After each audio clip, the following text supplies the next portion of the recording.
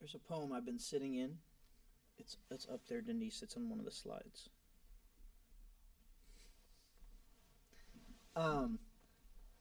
And it just it's called The God, and he goes through. This is by R.S. Thomas, who did our Advent journey with us.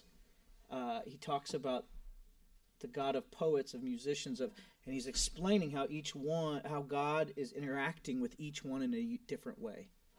So he says, the God of poets, made of rhyme and meter, the ability to scan disordered lines and imposed syntax, the word like a sword turning both ways to keep the gates of vocabulary.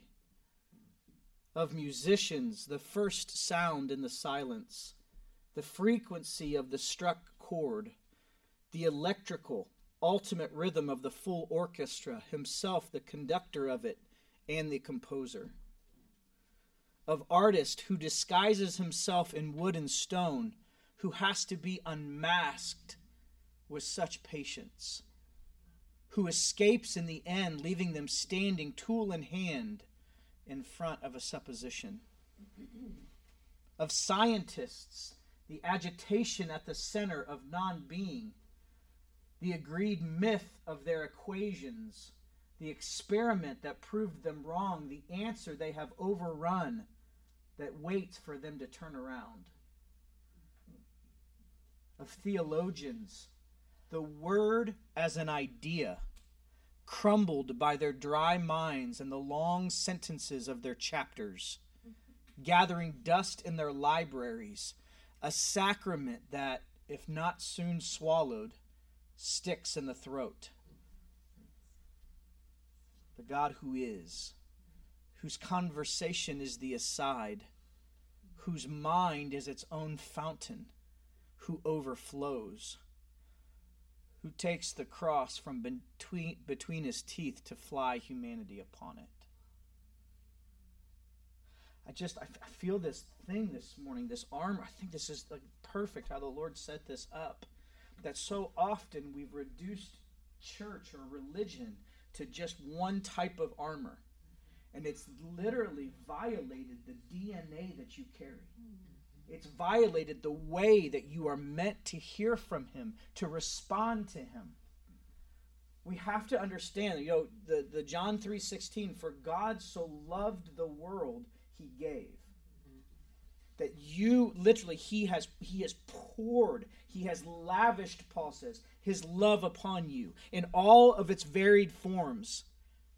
And for some of you, you can really resonate with the God of the artists, who has disguised himself in wood and stone, and he's asked you to unmask him with such patience. And then by the time you get through, you've realized that you've had suppositions about God that were not true.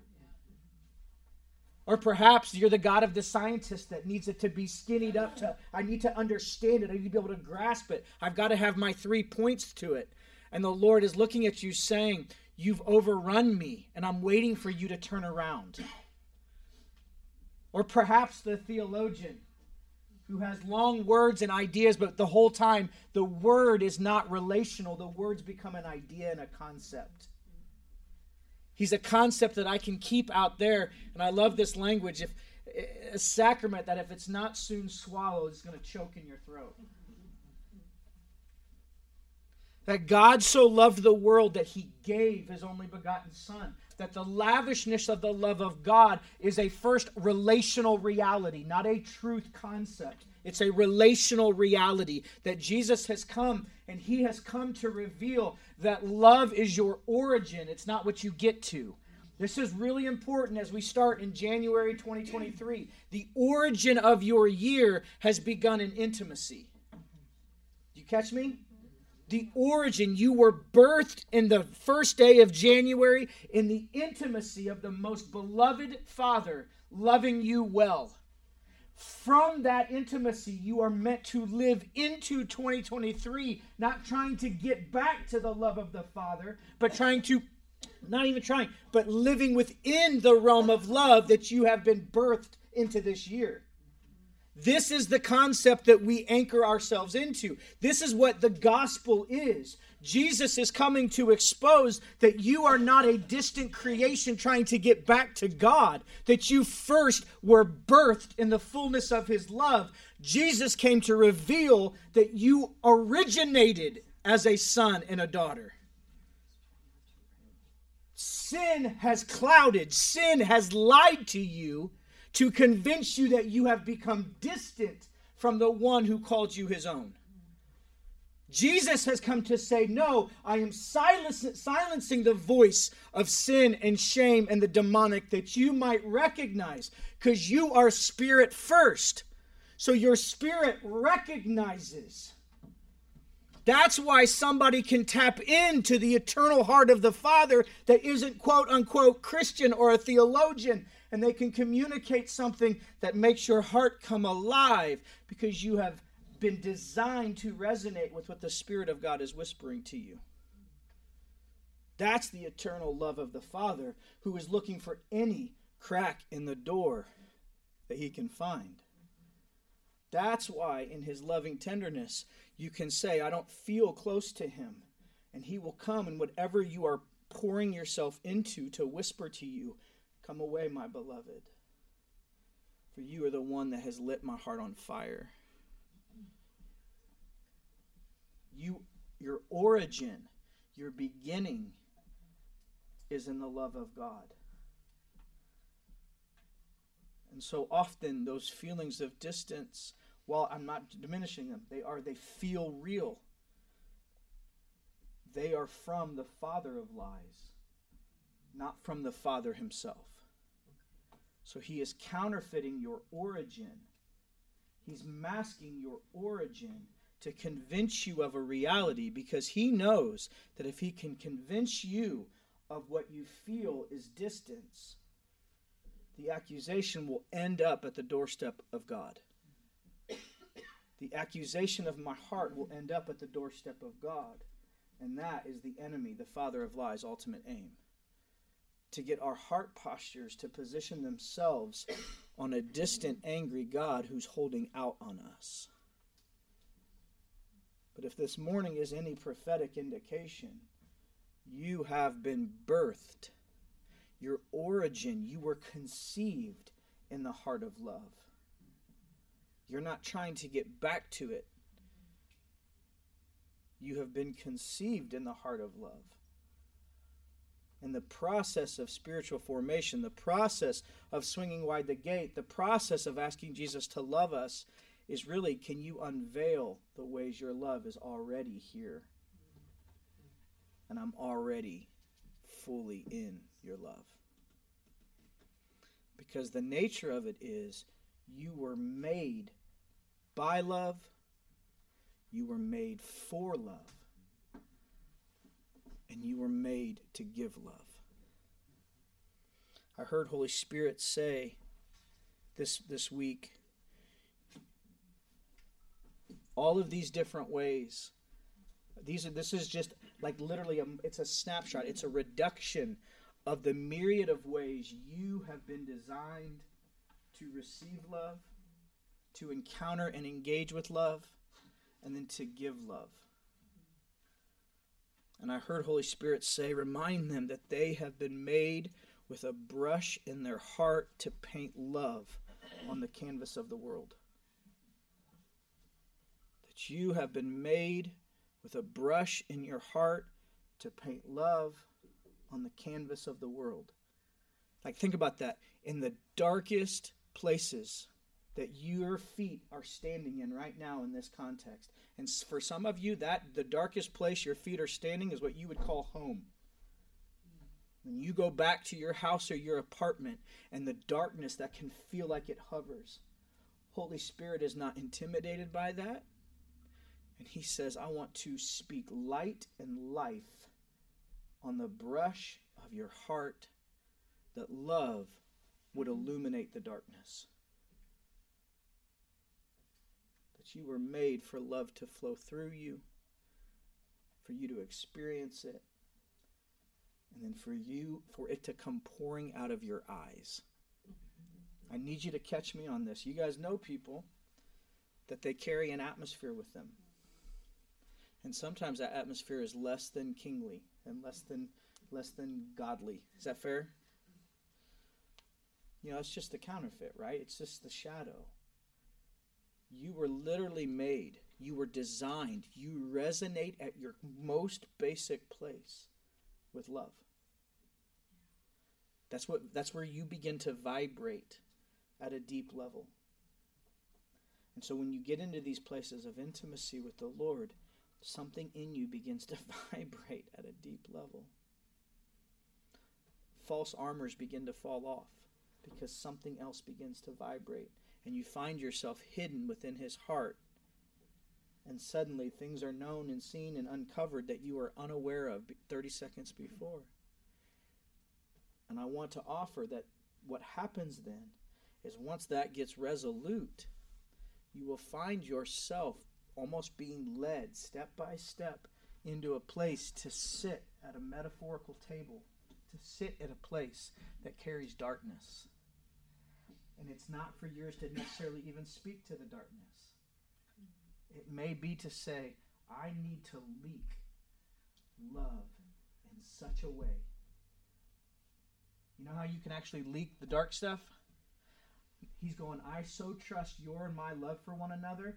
If I just sit you at the table, you will leak such an atmosphere of love and hope and peace and joy and rest. It's going to offend the darkness, but it's going to be a skylight moment for them to say, wait a minute. Maybe I was made for something different. So suddenly ministry isn't a thing you do. You just carry the presence. But you carry the transformative nature of love itself. That's why we can say God is love. God's not intimidated by darkness because there's no conversation in it. He just loves the hell out of us. Does that make sense? That might have been a cheap way to slide a cuss word in. I don't know. Let me be a little rebellious, okay, on this Sunday morning. I just love the God who loves us in the way that we were made to be loved. I remember standing when I met my wife, and we were kind of just asking Holy Spirit, what are the vows that we're to stand in front of each other and say? That one of the vows we felt like Holy Spirit said, as I vow to ask Holy Spirit to give me the power to love you in the way you were meant to be loved. Not in the way that I think you need to be loved. You were made from before the foundation of the world to experience love in a specific way. And I want to commit and I want to vow to you that I will lose my life to learn how to love you. To be love itself to you. Because I know you are most free when you are most loved. And my life is given that my wife would find freedom and love. But that comes out of this overflow of that's what the Lord does. He's vowed that to us. That was his vow when he formed Adam out of the dirt and he formed Eve out of Adam's rib. As he said, I will love you in the exact way you were made to be loved. Stand fast in that. But how many of y'all know sometimes we need to be re-parented on how we receive love? Sometimes. And how many of you guys know that sometimes there's a season where this keeps coming back. He's the God of the artist who disguises himself in wood and stone, who's disguised himself in the day-to-day mundane parts of your life. And he is inviting us to unmask him with such patience that we might discover he's been here the whole time. Is that not the God we worship? That makes sense? Your origin is in love. It's not in darkness. Before the foundation of the world, he saw us in him. Christ was so convinced of it. That's what the incarnation was about. Let me show them that love is their inheritance. Love is their origin. So we're going to take communion on that.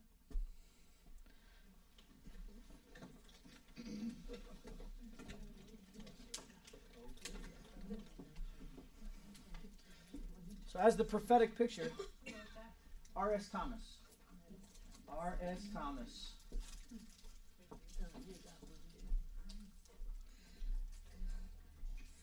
Good old R.S. That's right. Oh. So I'm feeling this, and I'm just going to say it. You guys know me. You've known me long enough to know. Take it with the wisdom and discernment of the Spirit. On the night that Jesus was betrayed, he took the bread. And I feel like Holy Spirit said he has come this morning to redeem the places where we have betrayed our own heart. That he has come to redeem the places this morning where we have placed a self-protection armor or a false armor on ourselves. And he has invited us to be protected by the light himself. And so Holy Spirit, this morning, you went before us, Jesus, and you said on the night that you were betrayed, you chose not to enter self-protection. You said, no man can take my life. I give my life freely. And so in the name of Jesus, we come into alignment and agreement. We say, yes, Jesus, we understand. Help our misunderstanding. Help the places where we have betrayed our own heart and haven't meant to, Holy Spirit. Make us like Jesus. Take this in remembrance of me.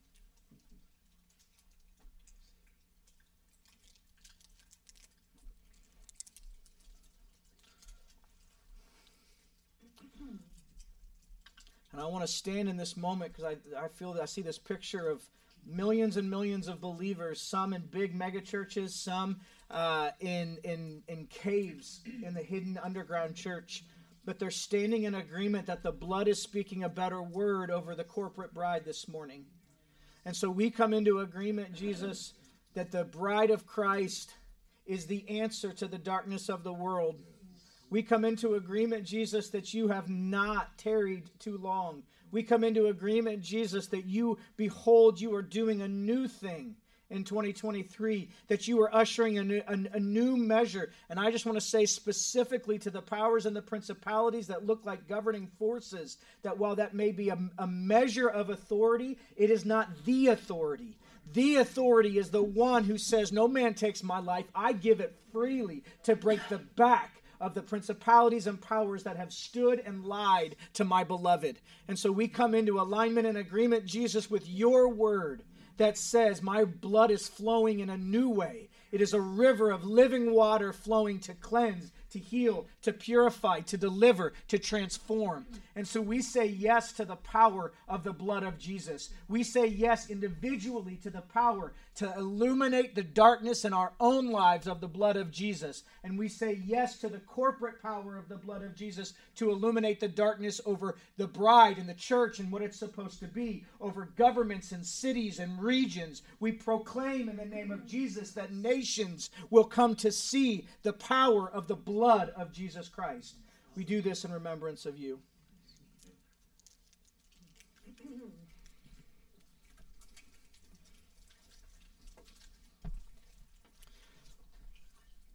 One more quote. Can you go to that? There's a quote up there. I just love this quote, and I felt like it was a great way. Antoine de Saint-Exupéry, I can't remember how to say it. Anyway, some really cool French name.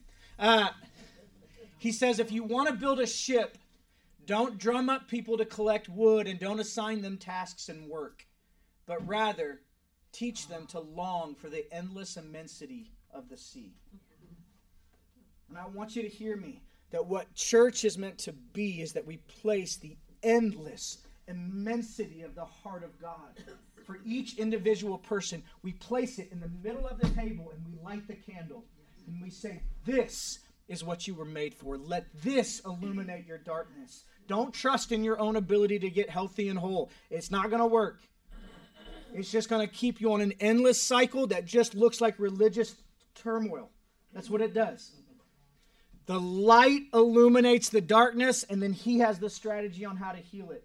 We're not picking up wood. We're not assigning tasks. That's not what we're doing here. We are placing in front of you the endless, immense heart of the Father that is in love with you and that sees you better than you see yourself. And he says, a light, rise, shine. For the glory of the Lord has settled upon you. He's illuminating your darkness. That's why we gather. That's why we sit and we stare at each other face to face. Because there's a glory that is hidden within every person. They carry an image of the presence of God, the image of God himself.